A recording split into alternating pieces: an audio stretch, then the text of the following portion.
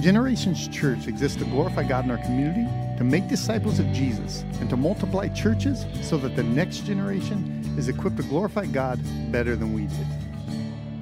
Welcome to the Generations Church podcast. My name is Jeff Ludington. I'm the lead pastor at Generations Church, and this podcast typically has a co-host, but Rob Samuelson is going to take the day off, and I'm going to fly solo. We're in a series called Questions from the Classroom.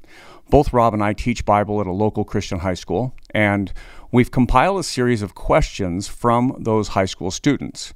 When I look at these questions, I see questions that adults today typically have in the church. And so what we've found is some of those questions that young people ask never get answered. And so here's the background and why I'm flying solo today.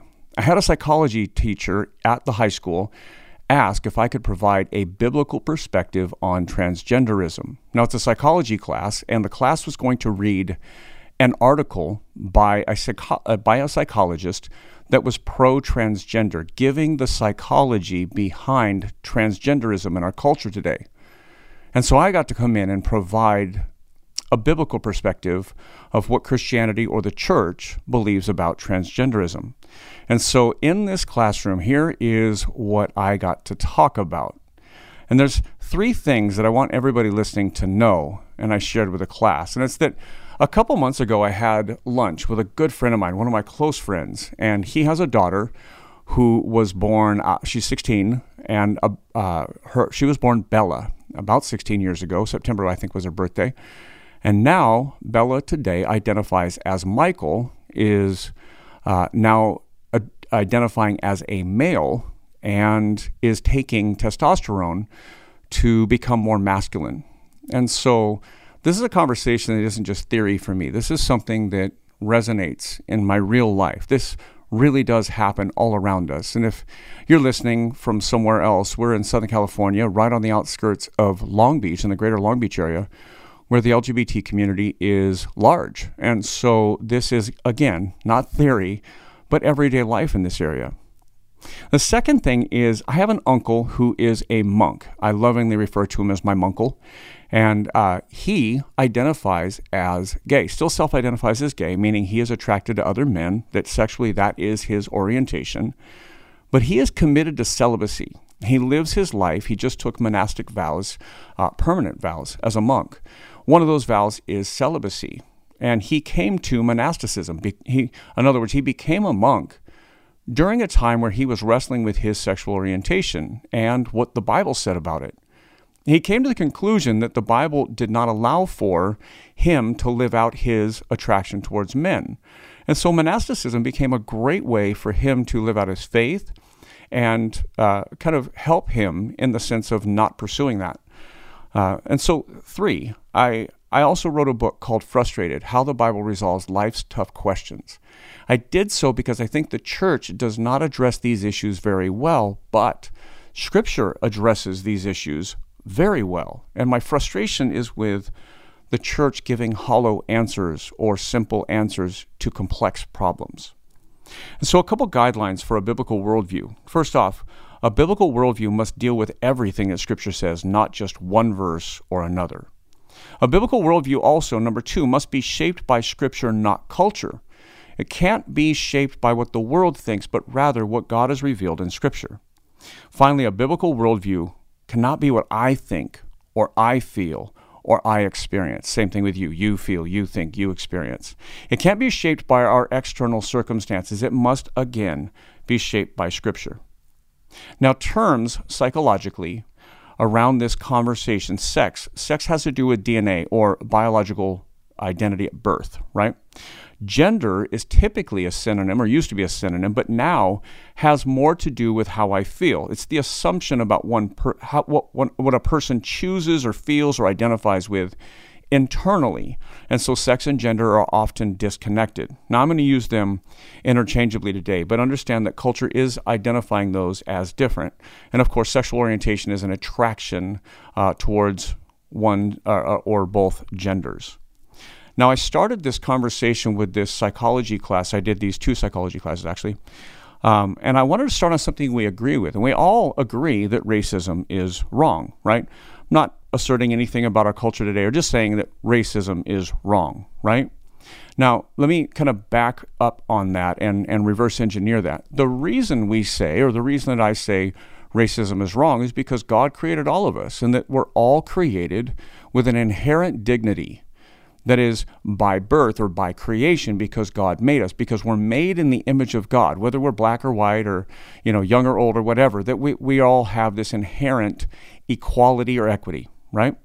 And so because of our faith, we believe looking at somebody and treating them based on their color or skin color, ethnic or language or whatever it might be, we say that's wrong.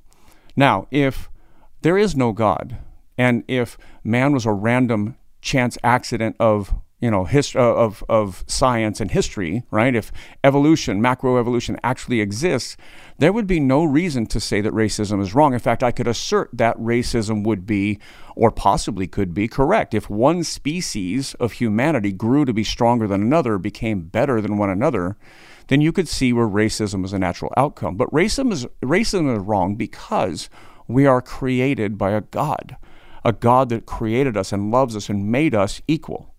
So my position today, my thesis, if you will, on transgenderism, is that the biblical position is that both biological sex and gender are tied together from creation. That's called ontologically, right? From design, they're put together. And that gender dysphoria is addressed in Scripture as a need to be reconciled in the gospel. So first, there are two genders as created by God. Genesis talks about creation. Genesis chapter 1 says God created man in his own image. In the image of God, he created him. Male and female, he created them. So male and female, plural, two, not more, not interchangeable, right? Verse 28 in chapter 1 says, God blessed them, and God said to them, be fruitful and multiply, fill the earth and subdue it. So there's this sense of biological creation, sex and gender, right? That there's also this being able to create or procreate, right? Have children, that all that is built together by design for God. Now, Genesis 2, the next chapter, talks about, therefore, a man shall leave his father and mother and hold fast to his wife, and they shall become one flesh. And the man and his wife were both naked and not ashamed. And so we start to see some gender roles identify: male, female, husband, wife, two sexes, two gender roles, that they're also created by God. Now, here's what's super important. All this that we're reading right now is before sin enters into human history, right? The idea of sex, the idea of gender, these created ontological purposes for humanity, all are made before sin enters into human history. Now, the reason I highlight that is because sin is what breaks everything. And so we get this idea that this was made and this is right and this is good, but then we have to ask, okay, well, what went wrong? Right? Now remember, the man and his wife were both naked and not ashamed. That's the end of Genesis 2. A few verses later in Genesis chapter 3, it says, when the woman saw the tree was good for food, and it was a delight to the eyes, the tree was desired to make one wise, she took of its fruit and ate, and she also gave some to her husband who was with her, and he ate. That's the first sin, right? And it goes on to say, and the eyes of both were open, and they knew that they were naked, and they sewed fig leaves together and made themselves loincloths. And so here's what we get. Before sin enters into human history, man and woman are both naked, unashamed. They live in the world. There are animals. There's each other. There's God. And they're all good. All is good. All is well. There's a design and plurality. There's these two sexes, and there are genders and roles attached to them. But then sin enters into human history, and the very first effect we get to see written about in Scripture is an internal brokenness. Now, here's what I mean. They're naked and unashamed 5 minutes earlier, and then they sin, and all of a sudden, they're ashamed. They're naked. They're trying to cover themselves up. Now, imagine the world they live in. All the animals, the same. 5 minutes earlier, before sin, 5 minutes later, after sin. The humans on earth are just two. 5 minutes earlier, still the same two. 5 minutes after sin, the same two. Unashamed before sin, ashamed after sin.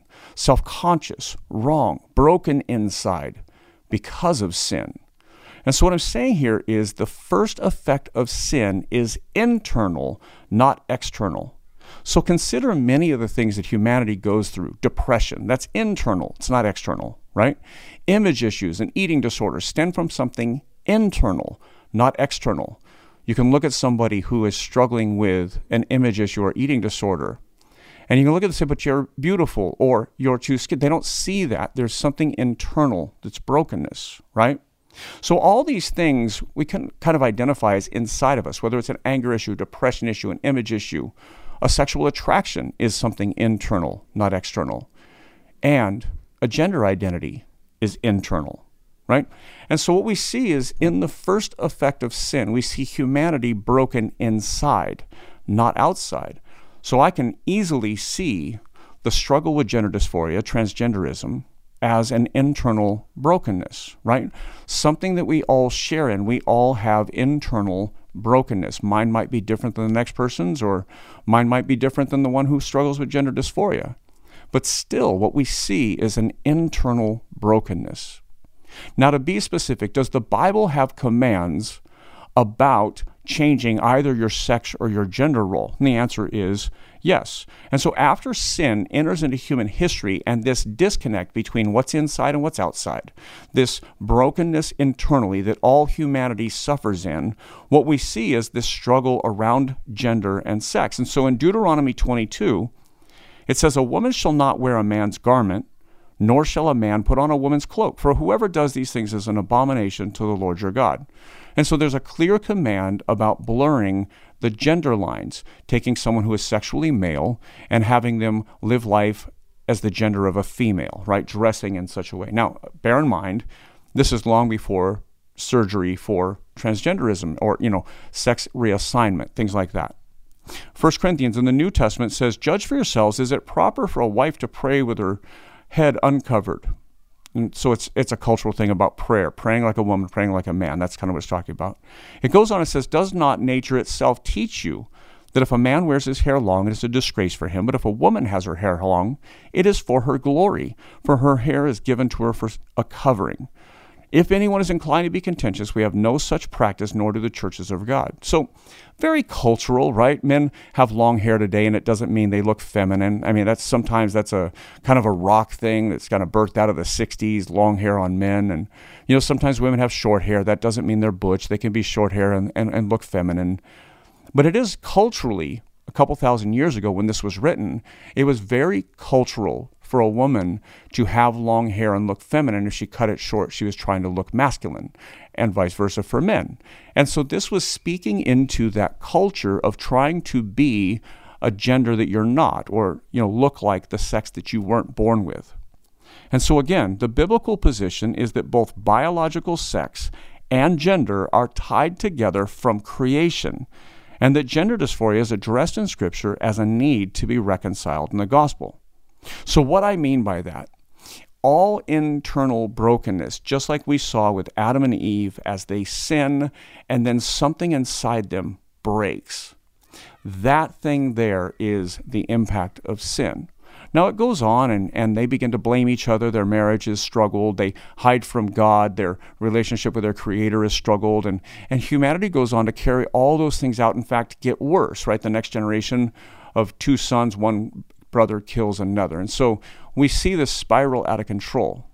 But the very first impact we see, before even the relational damages are done between one another and God, is a relational damage done inside of ourselves. And I think we all, everybody listening to this, knows some of what that feels like. You've struggled with maybe a depression, maybe an anger, maybe an identity around sex or gender. Whatever it is, we've had that internal brokenness. We all know what it is, what it means, what it feels like to feel disconnected with the world that we were created to be in. The brokenness comes when sin enters into human history, and so we're all born under that. The antidote, the fix, if you will, the healing comes through the gospel, where Jesus, God becomes flesh, lives the life that we're called to live and dies a death in our place to cover our sin, raises from the grave to give us new life, ascends back to heaven to fill us with His Spirit, and that if anyone is in Christ, the Bible says he is a new creation, right? That we are made new and we're being remade back in that created, ontological, designed version of us. And it's a slow process. We have to go through it, live through it, change, and be transformed through it. Now, on this, we've answered other questions in the questions from the Classroom series. We've answered questions about, can you be a Christian and be gay? Can you be a Christian and be pro-choice? In other words, be for abortion. And one of the things that I think stood out about those episodes is at the end of answering, how sexual orientation is defined in Scripture and what we are called to, or when life is defined inside the mom at conception, then we ask the questions about advocacy. Can you advocate for something, any given topic? And in this case, can you advocate for transgenderism? Now, the world we live in is absolutely, at least in America, is absolutely advocating for the rights of young children and others to be the gender they feel like, not the one they were assigned at birth. And so if we see biological sex, meaning two sexes, not more, not less, right, but two sexes as created by God, and that gender, the roles that those two sexes have assigned and tied to, the gender and sex tied to each other from birth, then we have to say you can't advocate for something other than that. You can't advocate to change your gender or your sex. And again, sex is DNA.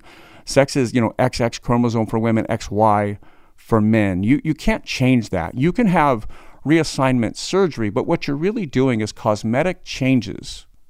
You're changing the exterior of your body, but remember, the exterior of Adam and Eve's body when sin entered into human history isn't what was wrong with them. There's an internal brokenness that is trying to be met. And in those cases, it's trying to be met outside of the gospel. And so I remember having that lunch with my friend, and I just asked the question near the end of our time together, like, are you prepared if testosterone or surgery doesn't fix what's broken inside? Right? And it was just a question like, are you prepared for that? Are you prepared for if this isn't the answer? Now, as a church, what do we advocate for?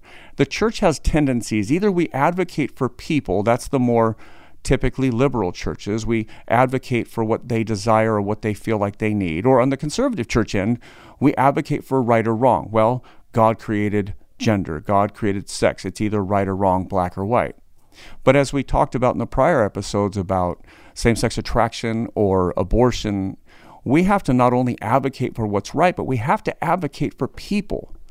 Now, I can't possibly advocate for a person who wants to change their gender, meaning advocate for them to be able to do it.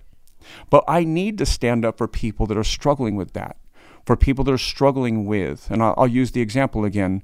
So if a young girl shows up in a crisis pregnancy, she is pregnant and not capable of raising a child, it's a crisis in her family, I not only need to tell the parents or the young woman what's right or wrong about, is that a life and is abortion right or wrong? I would say it is a life and that abortion is taking that life, so no, don't do that. But I need to advocate for that young woman too. The church needs to rise up in those moments and stand beside, walk with families. And we're not very good at that. The churches are typically either ignore the right-wrong side and just advocate for whatever the person wants, or this is sin, that's sin, and they don't walk with people. So same thing, transgenderism.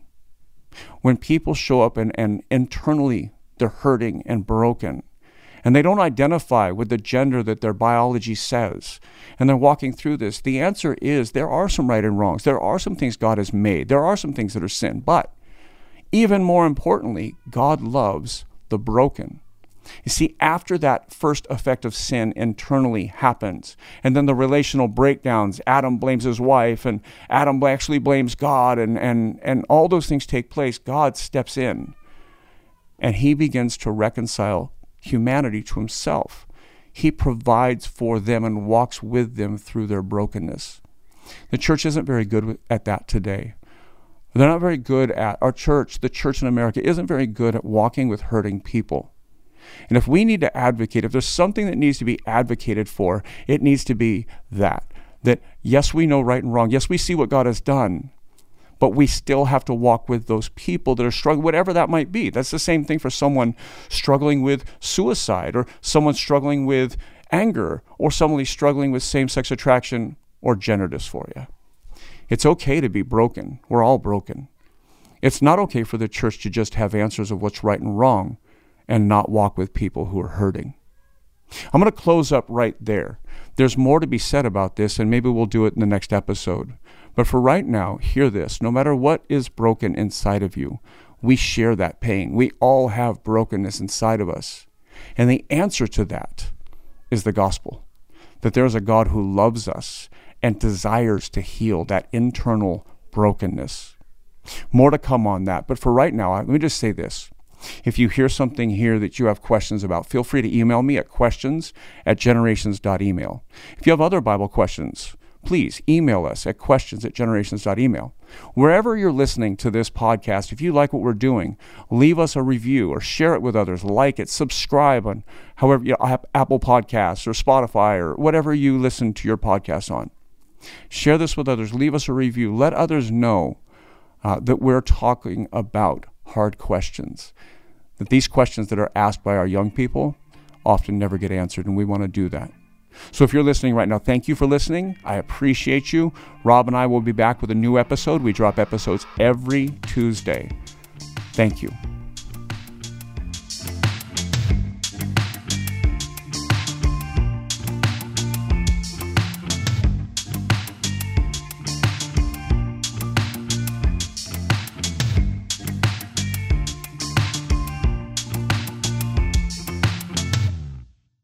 For more information, visit our website at genfamily.church, Gen family.church. You can also follow our social media accounts at Gen Family Church.